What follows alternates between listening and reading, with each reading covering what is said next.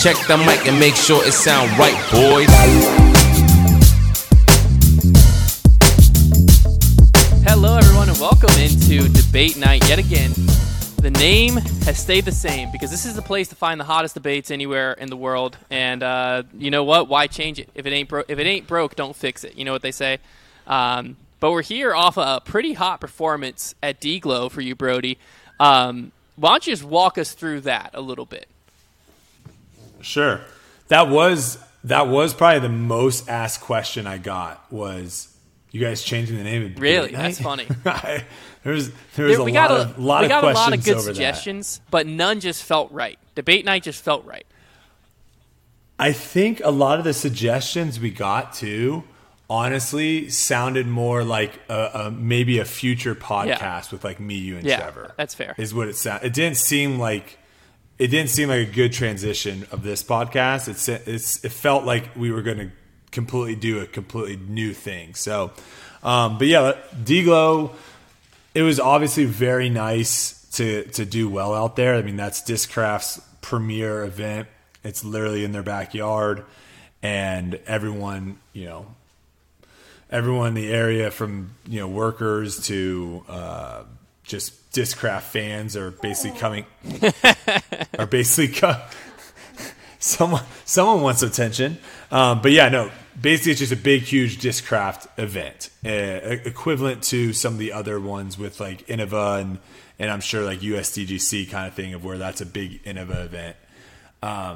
So it felt good to obviously perform there. I haven't performed well in the past. I was looking this up because I've almost made more money in winnings this year than I did last year, which honestly is pretty impressive when you look at my last year. I played like a lot of smaller like A tiers and stuff and like made a couple $100, yada yada.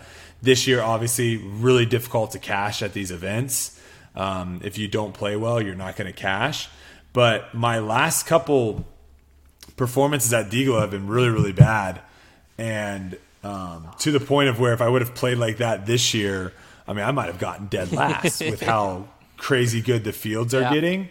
So it's really fun getting to a course too, knowing that you can birdie every hole, where I want to say last year, like hole 1 and hole 2, or hole 1 and hole 18, both of those, if you have a big forehand, those holes become a lot easier.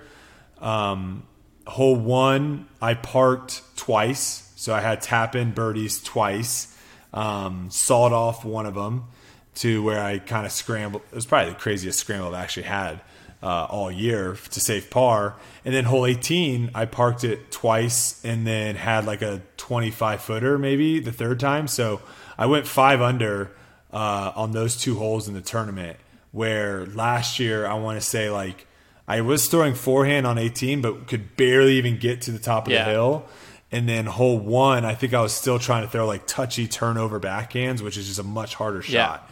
So playing the course like this year was so much more fun. Like hole 5, that really long tunnel shot, wasn't scared of that hole. Last year was terrified every single time coming up to that tee pad. So the mindset of going into these holes a lot different. And the other cool thing for me is like I didn't play well. Like I didn't play out of my mind to get 9th place. The first round, I missed maybe 4 or 5 putts inside a circle. The second round, I had many opportunities of capitalizing on some good shots and never did. And then the final round, I was in perfect position on hole 14 after the drive, perfect position hole 15 after the drive, did a terrible upshot on 16 to bogey that hole, perfect position on hole 17 after the drive.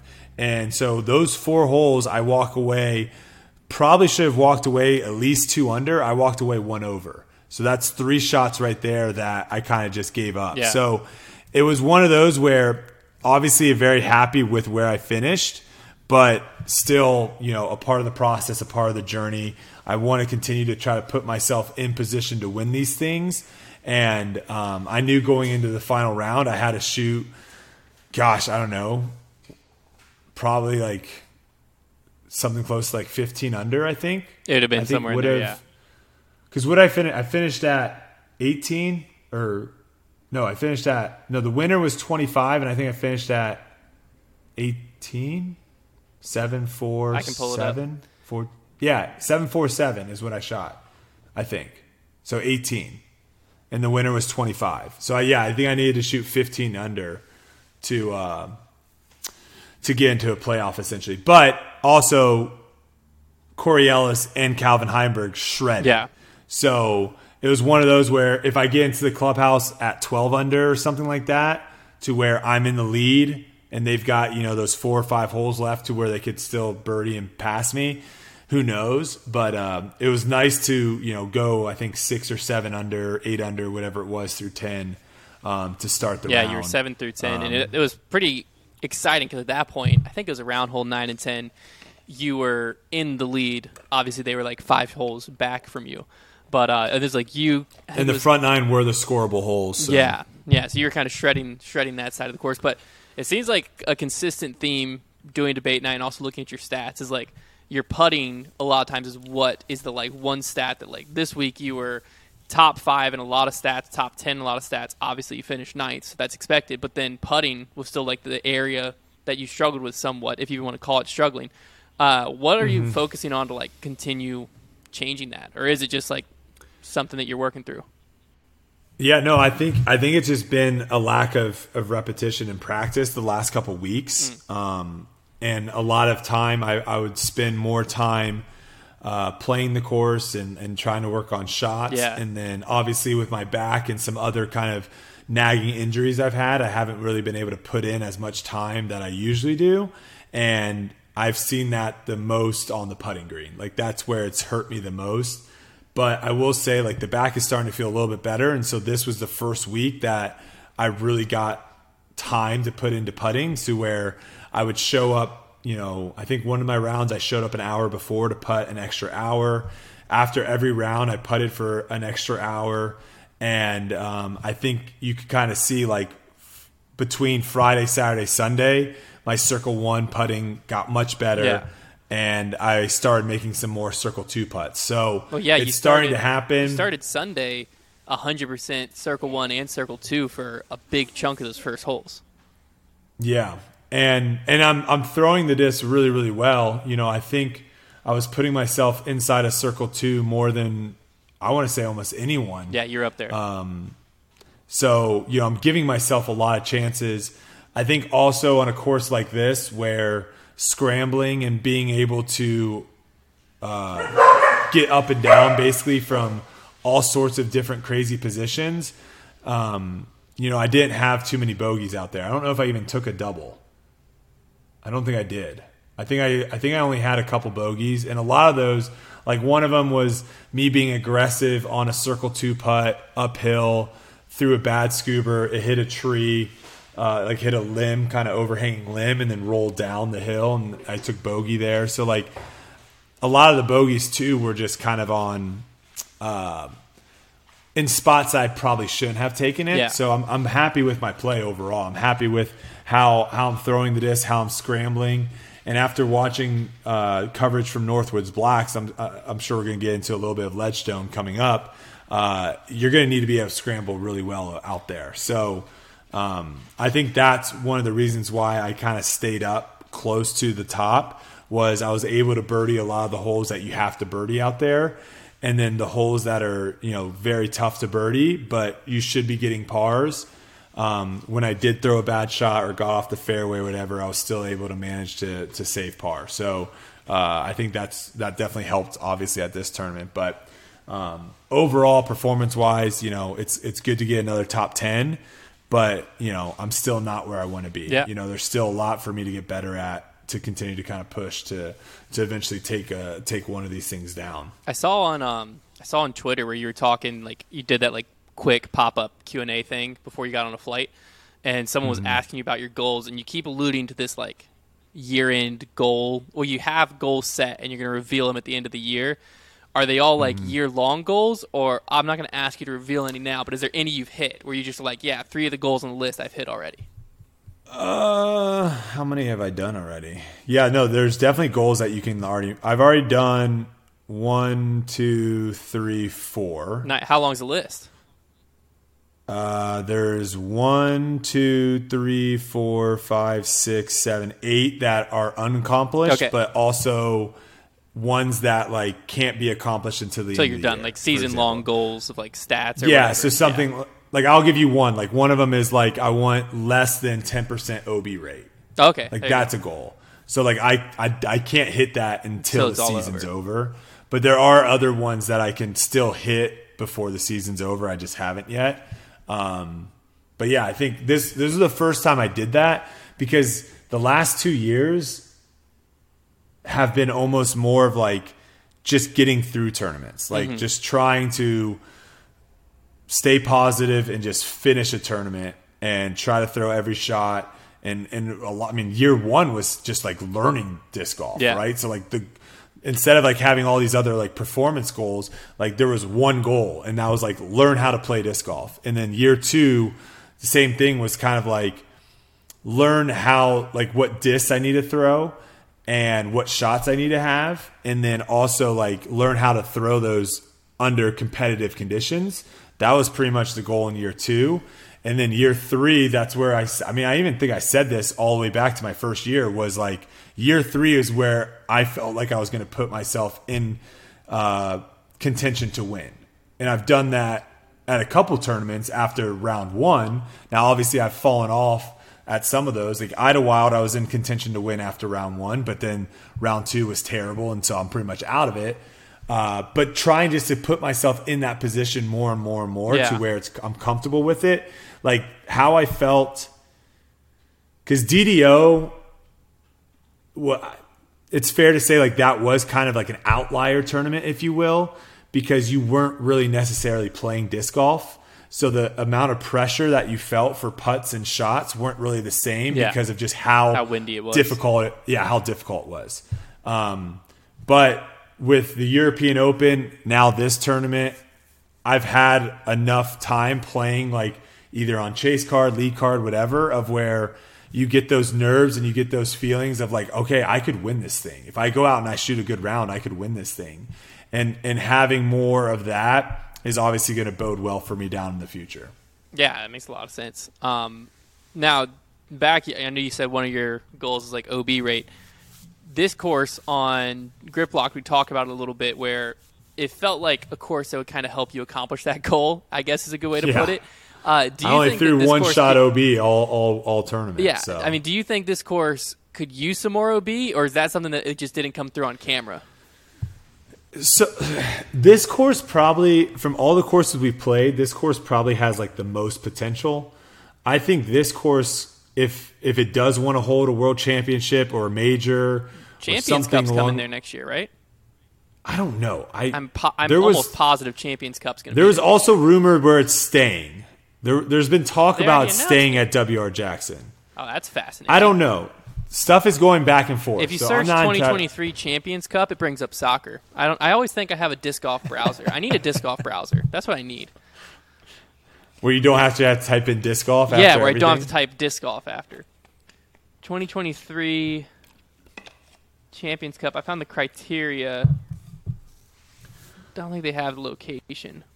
Yeah, maybe someone listening has some information. All I know is I've heard it both ways. I've heard it's going to D-Glow and D-Glow is not going to exist, and then I've also heard it's staying at WR Jackson. So I'm not entirely sure. I know probably Worlds will probably be eventually at the toboggan course at some point. Yeah. I have a hard time seeing that it wouldn't be, but yeah, I mean, I think it's one of those of where this is how I view it. I think certain holes need to stay the way that they are currently and add OB, right? So, like, we'll just throw one hole out there that's really obviously very easy to visualize, and I think everyone saw that hole 14, they moved the tee back, which makes that hole way better. But it now, with no OB on that hole, I don't think there was actually OB on that hole last year, but with no OB on that hole, it allows people just to literally throw as far as they want and still basically have a shot at birdie regardless of where they end up on the left side. Or we saw even people going on 15's fairway, Yeah, it's what, where they're literally 200 feet right of where the fairway is. Yeah, someone commented on Grip Lock and said they were following. I think they were just like walking around. It might have been volunteer, but they saw David Wiggins come through on 14, and he wasn't having a good round, so he just ripped a 360 on hole 14 because it was like, why not? And they said he was like so far on 15's fairway, and everyone was like, oh, it's got to be OB. But then the spectators just watched him walk up and throw from there, and they're like, how? Like, he just chucked it in any direction you want because why not?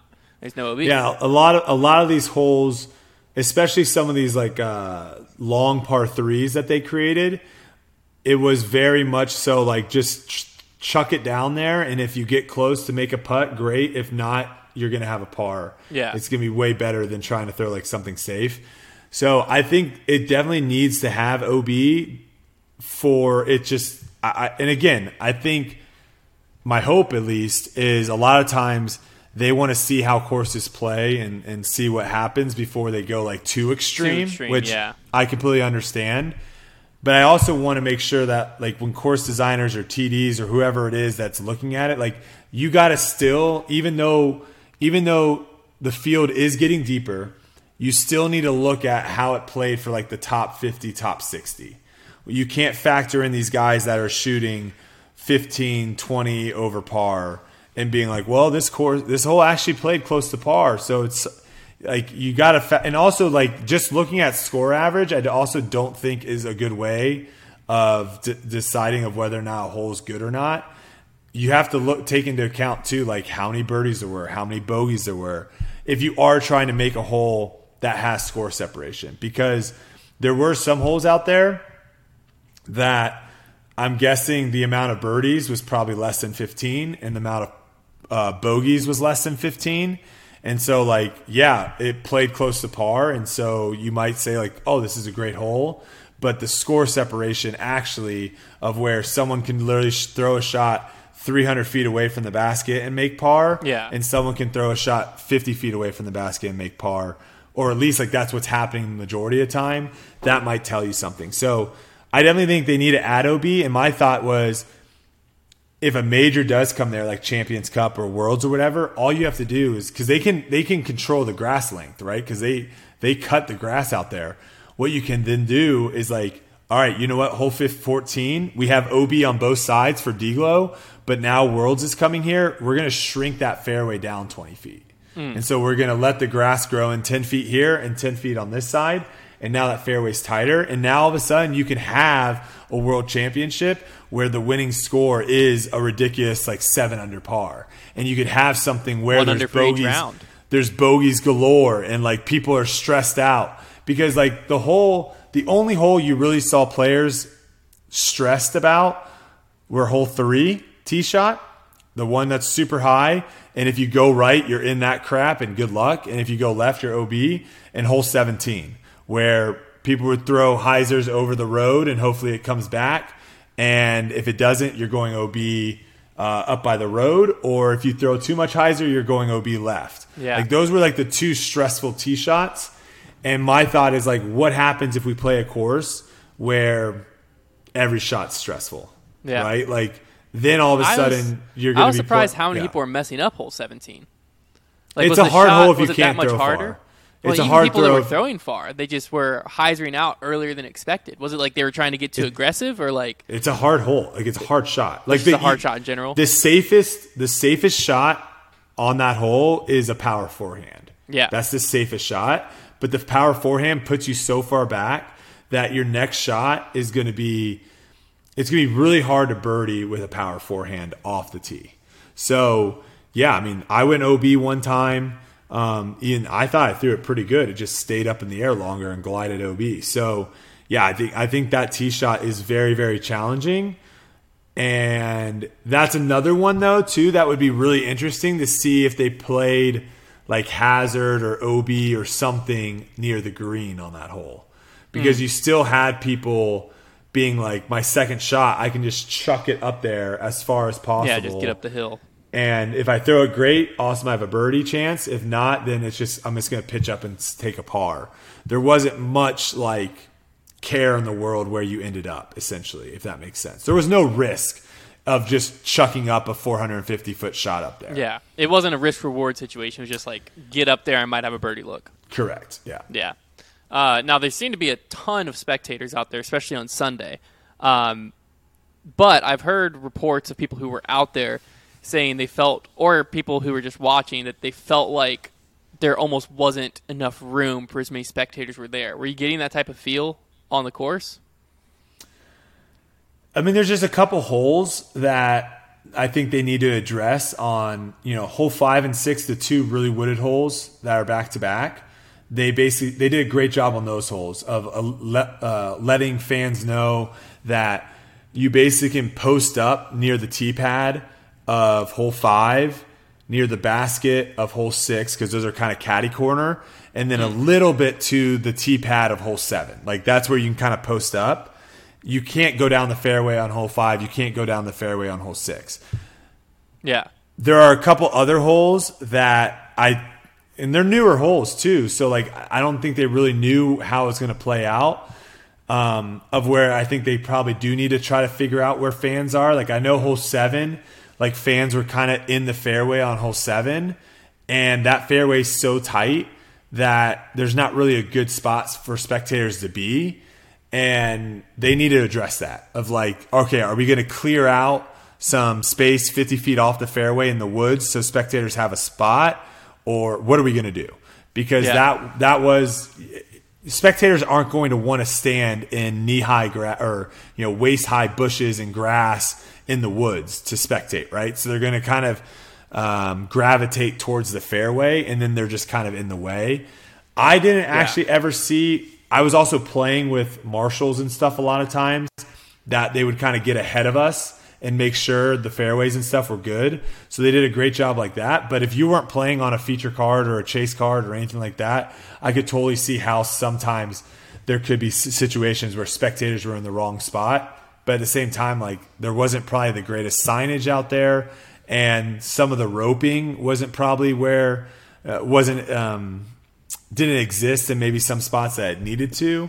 So again, these are all kind of growing pains. These are all good things, right? Like, I'd much rather be talking about, whoa, we have too many people out here, we got to figure out where to put them, versus, all right, we had 5 people show up. So these are all good things, and hopefully stuff that the TD and course officials and Disc Golf Pro Tour and all that we'll continue to look at and try to get better, the next event. Yeah, I think it was an optics thing, more so just like there was a lot of shots where I think it was a double whammy of like so many people were out there, and there's not OB, so players are able to throw a little bit more wild shots, like not caring as much about being on the fairway because there's not risk if you're just off. So there was a lot of shots where like the gallery was just having to dodge discs or dodge rollers left and right, it seemed like. So on coverage, it just happened very frequently. I think it's probably because of how often it happened, but at the same time, like, that's going to happen a lot more in disc golf than it is in golf, right? Because the fairways are so much shorter or so much narrower in disc golf. Like, a decent fairway in disc golf could be 60 feet wide, where that would be literally the narrowest fairway in golf world ever. And even then, like, golf has normally, 10 to 15 yards on each side of the fairway of where it's rough, and they don't even let fans in that. So they've got the fairway clear plus an additional. So, I mean, sometimes, you're not having 100 yards in between where spectators can be. And in disc golf, there's, some holes there's going to be 60 feet. So it's going to happen a lot more in disc golf. I just think the optics, like you were saying, I think some holes they need to figure out ways of like, okay, we need to get spectators at least 10 to 15 feet off the fairway to where it's not even like a good shot they're having to dodge. It's only when someone like kind of sprays one left or right. Yeah. Did you see the shot? I didn't actually see it happen, but I saw it posted everywhere where Gannon landed on the bag. I was on the card. You were on Gannon's card. I was right there. That was pretty funny. I saw where he like drew the outprint of his shoe and signed it and it said like Gannon was here. Did you see that, Silas? Silas didn't see it. That's funny. So we were. What was it? He basically threw a shot and it landed like someone had one of those bags that like has like a lip, a little shelf, kind of like where their discs are, and it comes over. And Gannon's disc landed on that. Oh. So then Gannon played from the bag. See, this is where it's like it's part of the course at that point. I think this is where I don't know if it's possible, but if we are doing this show not live, this is where we could potentially like add that photo. Yeah, throw it up. Yeah, we can definitely get that picture and throw it. Yeah, up. throw that photo up so people can see it if they're watching this on YouTube. And if you're listening on Apple Podcasts, all that stuff, then you just have to go to YouTube to check it out. But yeah, I was right there. We had one of the PDGA officials right there come down to kind of explain like what his options were. And he didn't have to play it off the bag. He just wanted to. So that's funny. Yeah, he was like, so what is the ruling there? Because so that technically isn't a part of the course since it's a spectator's bag, or how'd it work? Do you remember what the marshal said?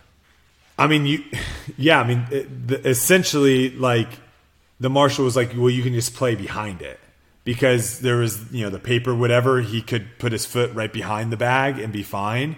I still think that's ridiculous that you can't just be like, I'm going to lay a mark down, remove the bag, and then put the mark where it should go, kind of thing. Like, yeah, because they do that in golf where if your marker is in line of someone's putt, they allow you to you can put your club down and move your marker a club away, so then that person can putt, and then you put your club back down and move your marker back. Move it back, right? Yeah. And so, like, essentially, that's what I think should have happened is like put your foot down next to the bag, like sideways, put your mark down, remove the bag, put your foot down, put the mark back, and then you're good. Yeah. But do we want to get into another ruling that I think is kind of silly? Absolutely. Another rule and this is kind of one of those where disc golf goes against golf, and what I think in a bad way, because I think a lot of times we talk about like golf has rules and like disc golf needs to use these rules. This is one of those where like disc golf has like added a rule that golf doesn't have, and I think it's a bad rule. So essentially, for those watching that have watched golf, the most famous one ever was when Jordan Spieth was like falling off during the Open. Like he had a huge lead and was slowly losing it. He shanked this shot so far. Sorry, the dogs are going nuts. But he shanked the shot so far, and the course they were playing was very, very hilly, so he didn't have any view of the the pin. So he ended up having his caddy run up the hill to kind of basically be in line with the pin. Yeah, so he'd get a mark. But then his caddy had to leave. So you can't have someone just stand there and be like, hit it over top me, you're good. But you can have someone basically let you know, like, this is where the direction of the pin is. So I had the same situation happen to me on one of the holes at D-Glow. I was way down this hill, and the basket was way up the hill, and I couldn't see the basket. So I basically had my caddy at the ready of when all the players were done throwing, he was already kind of up the hill already, and he could just kind of run over real quick and get in line and be like, all right, this is the direction, whatever. And Simon was like, I don't think you can do that. And I was like, what? He's like, yeah, I don't think you're allowed to do that. And I remember specifically maybe it was either last year's D-Glow or 2 years ago. On hole 3, someone had thrown a shot right of the hole 3's basket, which is, again, in that crap to where you can't see anything. And he had someone, like, shake the chains of the basket so that he could get an idea of where the basket was. And I definitely remember that, which I don't know if that's legal or not. But essentially, Simon was correct. This is illegal. You're not allowed to have someone tell you even before you throw. Correct. You also aren't allowed to have a bag. You can't like put your bag in the fairway. I know during a throw you can't. But like you can't have someone before you throw. And I thought I was playing it the same way that you would play it in golf, where you could have someone tell you, but then they have to leave, right? They can't stand there. You can't use it. Because like I remember it was Lisa Fakis. Lisa Fakis did it with her bag. Yeah. Yeah, and Valerie Jenkins at the time was like, that's such a smart play, but it was like completely against the rules. But like she was throwing towards her bag and knew if I lay up just shy of my bag, I'm good. Correct. But I thought it was complete. I mean, I don't understand. I'd have to look at the rule. I've never heard the rule that you can't have someone do it before you throw. That's kind of wild. So we had a funny like little interaction because then I asked Simon, I was like, okay, well, what happens? And he's like, warning. And I was like, okay, sorry. And then I went because like, I mean, what does happen? Like, is it a stroke penalty? Yeah, it already happened. Like, yeah. I mean, if he would have been like, I think you get stroked, then I would have been like, all right, I get stroked, and then let's figure it out after the round. But the interesting thing was after the round, I talked to one of the PGA officials just to see like what's up, because my whole thing is disc golf rounds already take way too long for what we're doing out there. They already take way too long, and we already have so many backups of why are we adding something that potentially is going to have more backups, right? And I told him too, I said, okay, so in this scenario, and this kind of goes back to what we talked about a little bit about the European Open, of where if you've thrown, the 5 discs that you've wanted to throw and they're all OB, you can essentially go run out there, grab them, and get a courtesy warning. So that's what I was asking. I was like, okay, so is the correct thing for me to do then in this situation? Because 100% the correct thing is not for me to throw without having any idea where the basket is. That should never be the play.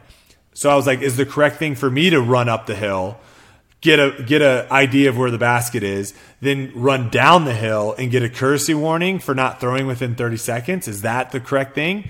And he said, actually, you wouldn't get a courtesy warning because your 30 seconds doesn't start until you address your lie. And when you address your lie, what that basically means too is if you have to go to try to figure out where the basket is or where you're trying to throw, that is all a part of getting ready to address your lie. So someone said you can't determine your lie until you know where your target is. I don't know how accurate that is, but no, that's what I just said. Okay. Yeah, so your time, your 30 seconds doesn't actually start until you know where you're throwing and you're behind your disc, essentially. And so, which proves my point of where this is just a rule, in my opinion, of where did you get the official agreed with Simon that someone can't go up there and show you where the basket is before you throw? I think he said, he said you're allowed. Where is that in the rule book? I don't know, but I'm pretty sure he agreed. Because the only thing I can find is a player must not stand or leave their equipment where interference with a disc in play may occur, which is like the bag situation. And then I'm trying to find anything else about that. I mean, I'm briefly looking right now. I've never looked this up before, but I'm struggling to find it. So that's like interference. I can look at misplay. Yeah. This says Rule 813.02.a that 813.02, illegal device. Yeah. Placing an object as a directional aid is not allowed. So a caddy's an object?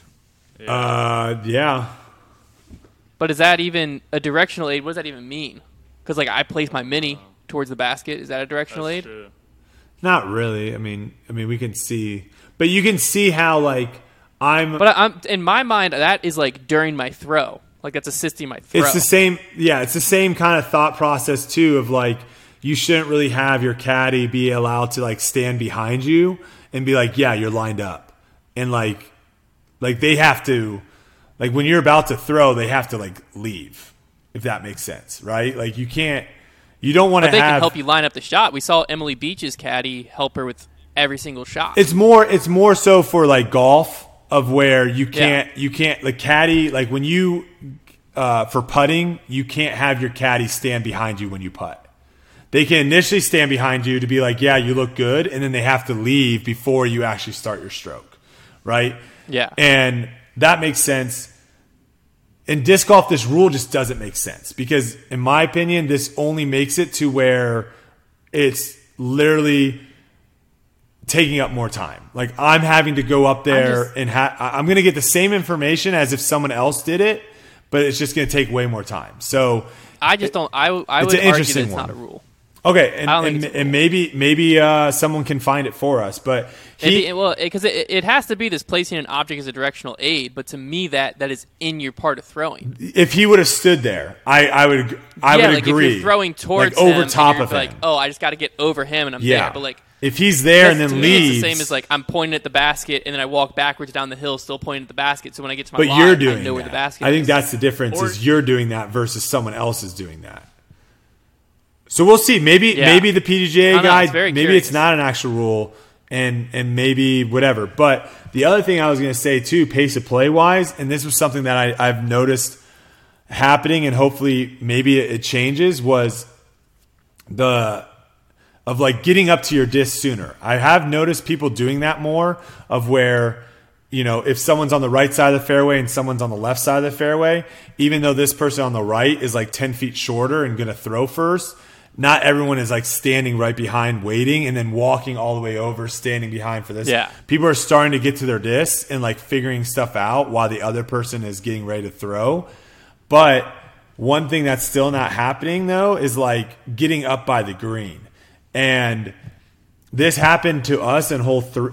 I don't know why hole 3 is like the be all. It's all on hole 3. Yeah, but this happened on hole 3 where Garrett threw his tee shot like way off into the woods, and I think I threw first, and then the other two guys threw, and then Garrett was going up, and I was on the left side of the fairway, and he was all the way back in the woods.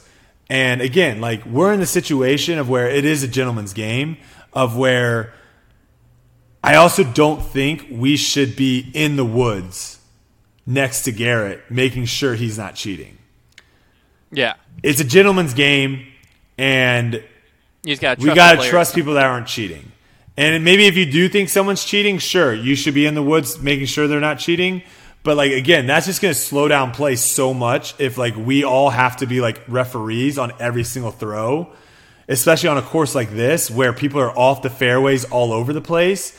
You kind of just have to let it be like that. So I know there are going to be some people be like, no, you need to be behind the disc to watch them, to make sure. And it's like, I don't know if that's the route we want to go, to have 5-hour rounds out here. So I ended up literally walking. I was watching where he was to wait for him to throw. But as I was watching, waiting him to throw, I was walking all the way up to the green. So basically what ended up happening, just to kind of like show how much faster some of these rounds could happen, is Garrett throws out, right? And at that point, I'm now like 60 feet away from my putt. So I can literally putt within a couple seconds, where the other two people on my card are 250, 300 feet down the fairway. So if I would have been next to them, we would have then walked all the way up 300 feet to get to my disc, and then I would have putted. All while Garrett is still trying to get out of the woods, right? Yeah. So there's small things like that I think playing a course like this, I think also will help speed up pace of play, which I think with how our coverage is right now, because at a golf tournament, pace of play is important only for really people that are there live. Because when you're watching on TV, they have so much other shots and stuff they can show you that you're never just like watching people play a card game on the tee box. But that's a very common thing in disc golf because they only have so many cameras. So I think It's becoming less common. it's But, less yes. common, but still there are backups, and Yeah. you're just, I don't know what they're showing now, but there are still backups. So I think anything that we can do to make play speed up faster, I think is something that we look at. So that was just something that I saw that I thought was interesting, was like, are there ways that we can get closer and closer to our disc without obviously getting into the way of other people throwing, but to speed up pace of play? So what about your like sneaky side mission of the like handshakes after 18? How's that going? I did it every round. I did. But like, is it still picking up momentum? I did it every round. When we were in Charleston, you said it was like there's a movement. There are some people that are doing it for sure. I think more people are doing the handshakes after 18 than people that aren't doing them on 18's tee, if that makes sense. So I think more people are doing both. Oh, okay. Okay. Where people are still, I did it every time on 18's tee.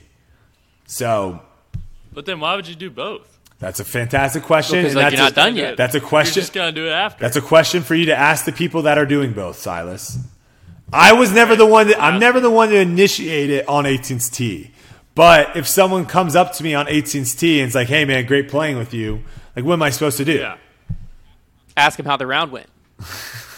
Well, I mean, obviously I have those discussions, but I'm still going to be – I always just say, like, I'm going to do this when we're done at 18's basket as well.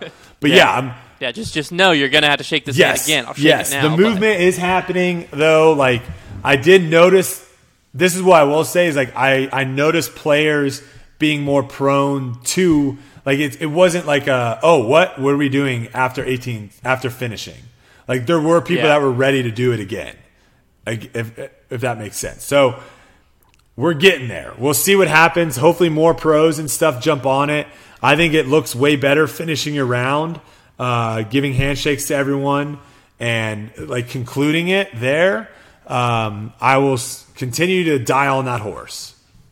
I got a question. What happens if you're on league card, the first place taps out, trophy rushes in? What do you do then?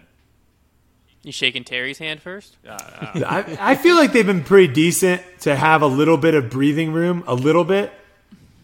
Okay. It depends on the TD. Yeah. I mean, I'm going to be close enough. It depends on the event. I'm going to be close enough to where, like, even if Terry is, like, doing the whatever, I can just come up real quick and say, hey, congratulations, and do a handshake. That's true. I mean, you see that a lot in, like, basketball, football. You see that a lot where someone's giving an interview and teammates. You see it more probably in football because of just how many teammates are in football that you literally can't give handshakes to all your teammates after, or even to the opponents after, right? That would take way too long. So a lot of times you'll see like other guys running up during an interview just quickly like on the back of the shoulder being like, hey, congratulations or whatever. So I could see that happening. Yeah. Makes sense. So I'm going to ask this question first. You're just at a Discraft event, obviously. We just saw a Discraft new mold get approved, the Athena. I think I threw it. Do you got any insider secrets? I think I threw it. Is it pretty sick? It seemed like by the measurement that's on the PDGA website that it's like a 7-speed, like a little bit slower fairway. Is that about right? Oh, I don't know. They didn't say it was the name as Athena, so I have no idea. That's what it's approved on PDGA. Okay. As the Athena, which it seems like it's going to be in the PM line if it's. What Athena, disc is that? Is one that would 5 or 6? In the PM line? Luna, Malta, Zeus, Hades, Onyx, 6. Oh, so they're just the sixth assuming one. Paul's going to win this year, I guess? Oh, you're saying like the 6 for it having 6 letters, or it being the 6th disc? Oh, I thought it was every world championship. Is that not how it is? I don't know. I know the naming nomenclature, if you will, was like nomenclature going that for. would make sense. Well, too, like Zeus because it's Onyx 6 letters. was 4-4, Hades, That's 6 letters. Malta 5-5, Athena's 6 letters. Yeah. I don't know. I threw. Could be a little preemptive. I threw a couple new discs. I didn't know. I threw a couple new discs, and a couple Yeah. new discs. Well, I mean, everyone's working on. Okay. What else? That's we got not. in That's store not here, like Brody? a spoiler. I think every company works on new discs.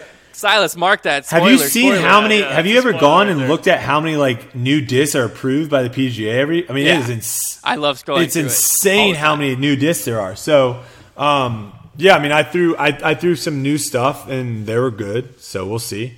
I mean, I did ask Bob for one of the discs I threw. I did ask. I was like, "Is this approved yet?" Because I would literally throw this on like 2 holes at D-Glow, and he's like, "No," and I was like, "All right, well, I'm not going to throw it then."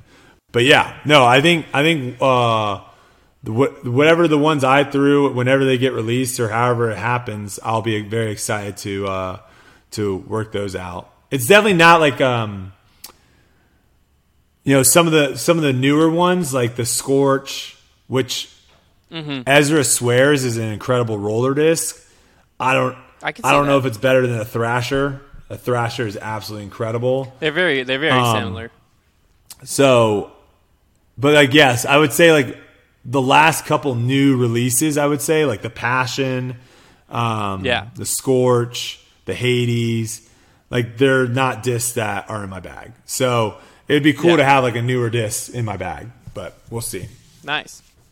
It seems like you're starting to kind of come into form now at the right part of the year. Solid performance at European Open, solid performance at D-Glow. Week off this week, you're not going to the Mid-America Open, and then rolling into I'll address the Ledgestone, Mid-America and then thing just in case people do have questions of why. I mean, I think a lot of people are going to probably drop out. The thing is like, you have to remember we have these. A lot of us have tour passes, and so what tour passes do is basically sign you up for every Elite Series, every Silver Series at the beginning of the year. So those are all thrown on your schedule.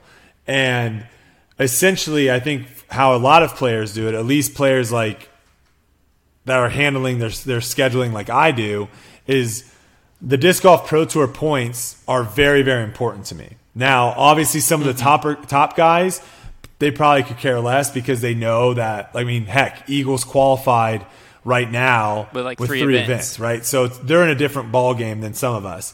But like the Pro Tour points are very, very important to me.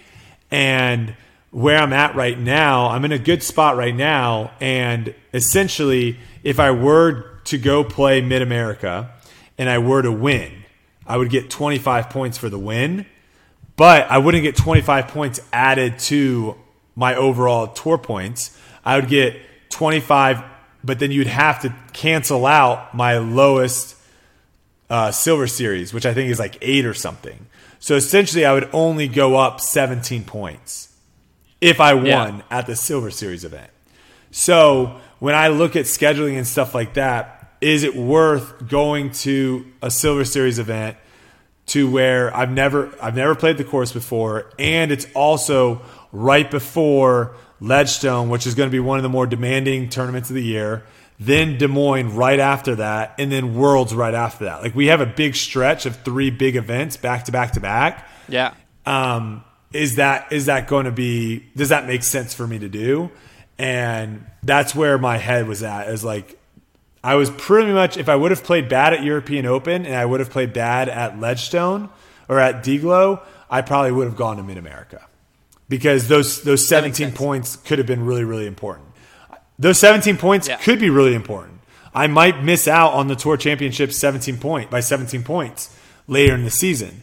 But I'm right now playing the game of where I think being home for this week with Kelsey and my family, spending some family time and practicing and not having to prepare for another tournament this week, I'm putting stock in that is going to be more important at finishes at Ledgestone, at Des Moines, at Worlds. Will it happen? Who knows? It's impossible to say, but like, that's how I'm playing. So, yeah, no, I mean, I think it makes perfect sense. We were looking through on Grip Locked, the list of registered players, and I'm curious to see now the week's going on, like how many of those players disappear, or if it's true, like a lot are playing. I know a lot of people are excited to play Harmony Bends, especially like they didn't get to play it last year, and it is a somewhat iconic course, so wouldn't surprise me if some people still showed up, but it's definitely getting to like the nitty gritty of you really got to focus on points, because it goes Ledgestone, Des Moines, Worlds. There's another Silver Series like Pittsburgh, but then it goes straight into the playoffs. And then it's like you also have to look too. The people that are probably playing in this are people that are probably like the people that are living out of their vans, like the van lifers, right? Because what else are they going to do, right? So they don't have the ability of, they're not going to drive home for a week and hang out. So they're going to go. So I think most of the people that are dropping out are the people that aren't necessarily like on tour full time in that way, of where they're just driving from event to event. And I'm going to be driving. That's the other thing too, is I'm going to be driving to these next couple of events. So I'm going to be driving up to Ledgestone, and then driving to Des Moines, and then driving to Worlds, and then driving back down to Dallas. Home and then flying. What's after Worlds? So you're not playing the Silver Series after Worlds, most likely. That, again, is just tour points at that point. Like, if it does come to the point of where it's like, crap, if I get 8 points, I get in, or if I get 8 points, I get a bye. Like, well, the playoff points are still worth points, right? Yeah, the playoff points are still worth points. You're definitely into the playoff events. Yeah, because I think it's like top 80 get into Maple Hill. Yeah, it goes like 100 to GMC, or 100 to Maple Hill, and then or something like that, and then 30 to 36. Yes. To the but you basically just want to and a lot of times, like I think for us being at Foundation and being a big media part of disc golf, I think we probably need to talk about the tour points a little bit more, because it's definitely not really discussed during coverage. We started talking about it on Grip Locked like 2 weeks ago. We started bringing it up and looking Yeah. at the bubble because I think as these next few Pro Tours and then Worlds roll on, the bubble is going to be really interesting. Because the top, it's not super interesting with the, they're locked in. But the bubble gets very interesting because, like you, for instance, one solid finish at D-Glow, you went from being on the bubble to being in like 25th. And I think we talked about this too, And- about how many more points you need this year to get in than in the past. Like, Yeah, we brought it up. It'll be interesting to see what it shakes out because now the drops are starting well, I to think be the points are factored. already higher. Yeah, they're already there. It's just like how with the drops, how's it all going to shake out and actually be like? Is it going to be 50 points? Well, I'm saying it 100 can't be points higher? Like, what is it can't be actually gonna lower higher? than what it is right now, though. No, it's Yeah. not going to be lower than last year. And It's so already that's higher. what's Yeah. kind of crazy, and that kind of just goes to show like how the top is getting better and better because you're not having the same 5 guys always get those top 5 spots to where they get all those points. Yeah, I'm curious. I'm gonna look Let- at. I'm gonna go 2021 and look at the top. Oh, standings. see, like how what the much- top 5 is. How much it got? I feel like the brought top 5 is down. probably lower this year, significantly lower. It would be my guess than in the past. No, it's higher right now. Somehow, is there more events? What's going on? Oh, that could be a factor. We didn't really factor that in. I don't think the majors counted in last year's. That might be it too. Majors didn't count. So we could be LBC, completely wrong of what majors everything we weren't just said. factored. We might be because like last year, Ricky was in the lead at 732 points. Calvin already has 803 points. So that's dang. That's But it's that's the- a it's bummer the that they majors. did that because 'Cause now we there's have to 4 kind of do majors. some math to figure out. Yeah, we can do. We can do. I a little still bit of think it's math, going but to yeah, be there's more. 4 majors, and last year none of. I the still think majors it's going to be counted. more than last year. Like the bottom, I would still agree think with it'll be you. more. You would think because I mean, the same like last year we saw a very consistent performance by several players at the top. This year People we're seeing pop off here and players there. sneak in there a lot more. Well, let's like Luke Humphreys got a ton of points at the beginning of the season, and like a player like that, it didn't really. happen last year. let's transition over then while we're talking kind of tour championship and qualifiers. Let's transition a little bit to USDGC because obviously we're getting closer and closer to that event. D-Glow, another event, not a qualifier for USDGC. Yeah, Trevor and I were talking about that. Personally, we would have been so ticked off if you would have went 3rd at DDO, 9th at if you hadn't qualified at European Open, and your 2 best performances were just both you just kind Yeah. of got snubbed on. I was like, that would have been. I mean, we would have caused a riot. I didn't think on about Grip that. Lock, I think, but I mean, yeah, it sucks because like Well, from Innova's side, I can see what they're doing because it's like that's a Discraft owned event. And DDO is obviously a Dynamic Disc owned event. So we don't they're want, like, no. we don't want to bring this more prestige by having it be a qualifier. But it just doesn't really make it. Yeah, but from a PDGA standpoint, it doesn't make sense because like DDO is one of the bigger Pro Tour events, one of the longer standing Pro Tour events. You would think that these should are be a tough qualifier. tournaments. Yeah, the whole idea is if you want to make your qualifying prestigious and have like a really prestigious field, it should be coming from the toughest events. And DDO and with how much OBs at DDO, and then how much elevation and how bad the rough is at Toboggan. Like these are 2 courses or 2 tournaments where you're not really going to have someone where you're just like, well, what the heck? How did that person qualify? Like there's no flukiness, I guess, is what I'm trying to say. Where maybe like a Masters Cup, right, where the course is super short, you could. Well, I don't know if they did it this year, but like previously they've snuck into A random tiers and they tiers have or like A a tiers. one in Canada coming Yeah. up and stuff. So yeah, I remember I think I was hearing, I think it was Stokely. I think I saw either he did a video or he said it in person. I remember Stokely saying something along the lines of something that basically I said at European Open during the final round of where it's like, all right, I'm not going to get a top 10 anymore.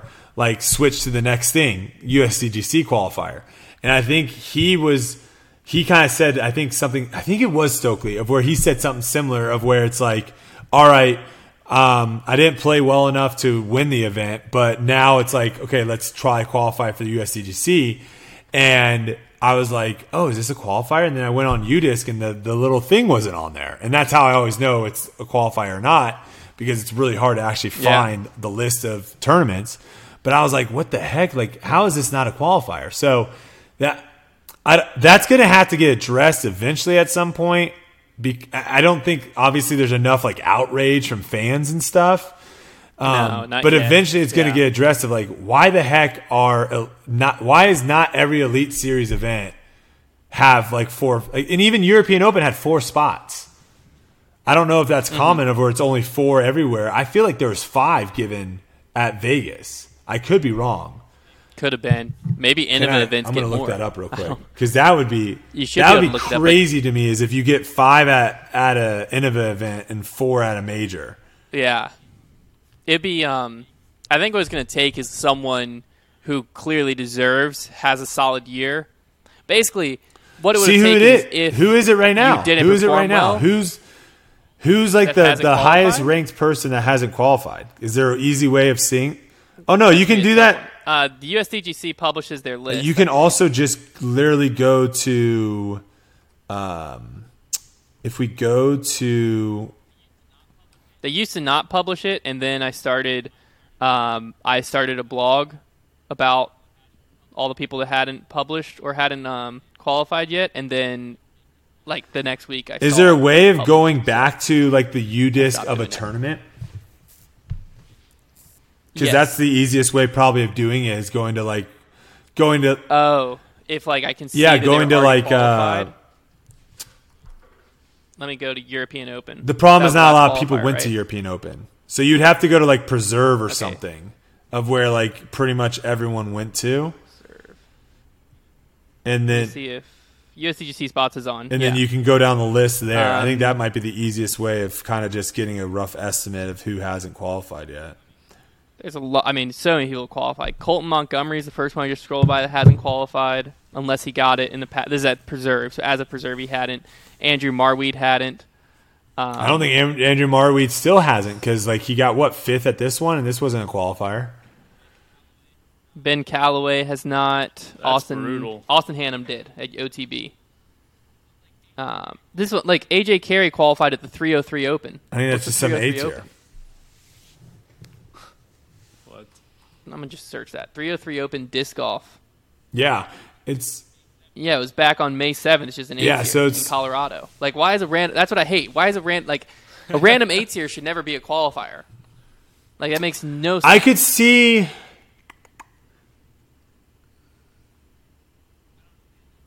I don't understand that.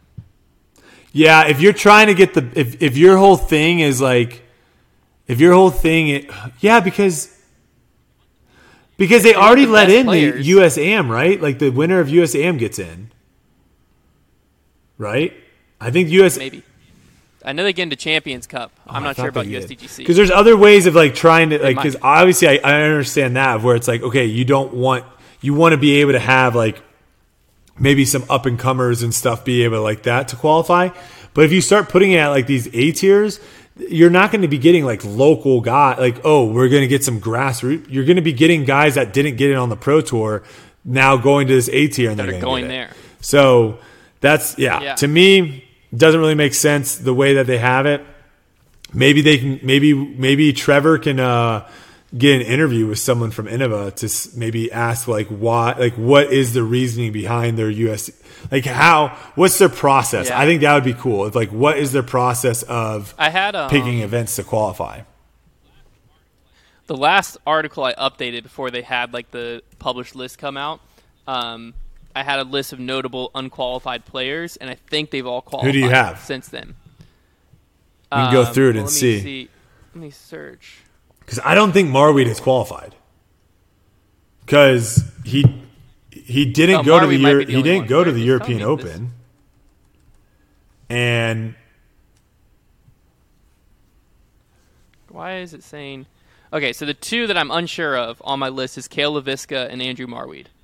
But Adam Ham has qualified since then. You have qualified since then. Chris Clemens has, and I believe Vino Makala Vino has did at European. Open. So if Andrew Marweed might still not. when was this? When did you write this? Was this after Preserve? That was May 24th. That was May 24th. Oh, That was okay. prior to Preserve. Prior to Oh, okay. quite a few tournaments. USDGC. Yeah, because I just know if Marweed hasn't done it since Preserve. Marweed is not on there. Andrew Marweed has Yeah, and he not just got a qualified top. yet. This was updated. He's got a top yesterday, 10 August 1st. at D-Glow. Yeah, so like that Yeah. that could be the player. If Andrew Marweed doesn't get it, like that could suck. Because what do you do at DDL? So he has to someone like that. They have to basically try to Monday qualify. Well, no, because there's going to be No, more I'm saying, like, qualifiers. There will be more qualifiers, but you're running out of it's a lot harder to be like, all right, this is my last chance of getting in. I have to ball out of control this tournament. Yeah, he came in 7th at D-Glow. And Yeah. didn't get a spot. Other than that, he's come outside the top 20 or 20th at everything else. But 7th at D-Glow, I Yeah. mean, that's pretty criminal. So So yeah, I would. Keep I mean, an it's eye on definitely.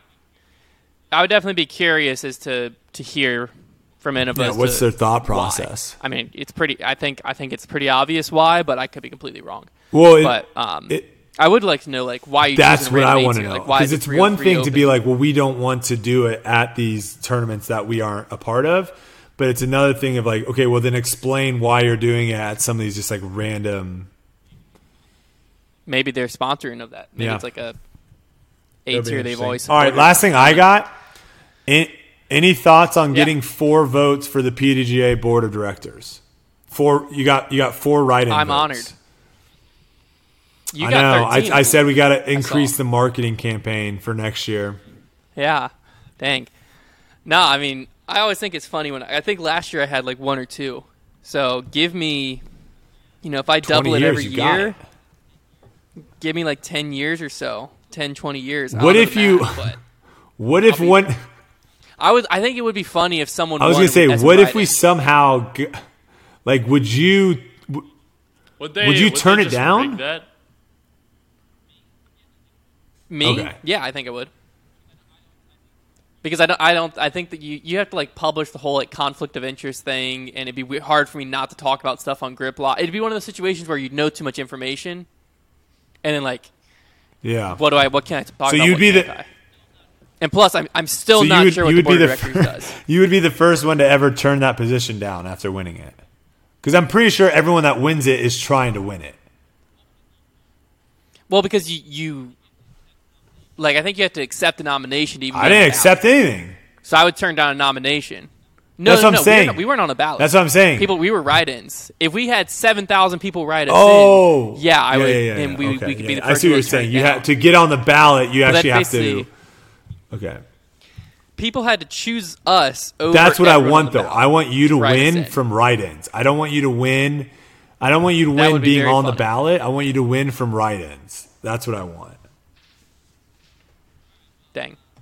All right, well, we got to wrap the show up here. I'm about to go play some golf. Actual golf. Any predictions on What what I'm about to course? shoot on 9 holes? Colonial. 59. Okay. All right. Oh So my it's- gosh, Silas. Didn't ask you, Silas. I didn't ask you, and that hurts.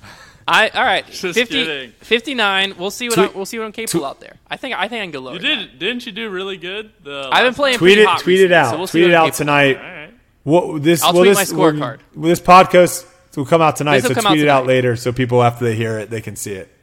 Yeah, I'll tweet it out after. Yeah. You can go over to my Sweet. Twitter, and you'll see it there. All right, there you go. Let us know what you think of the new show format, and hopefully you enjoyed. Thank you all so much for tuning in. Talk to you all next week. Check the mic and make sure it sound right, boys.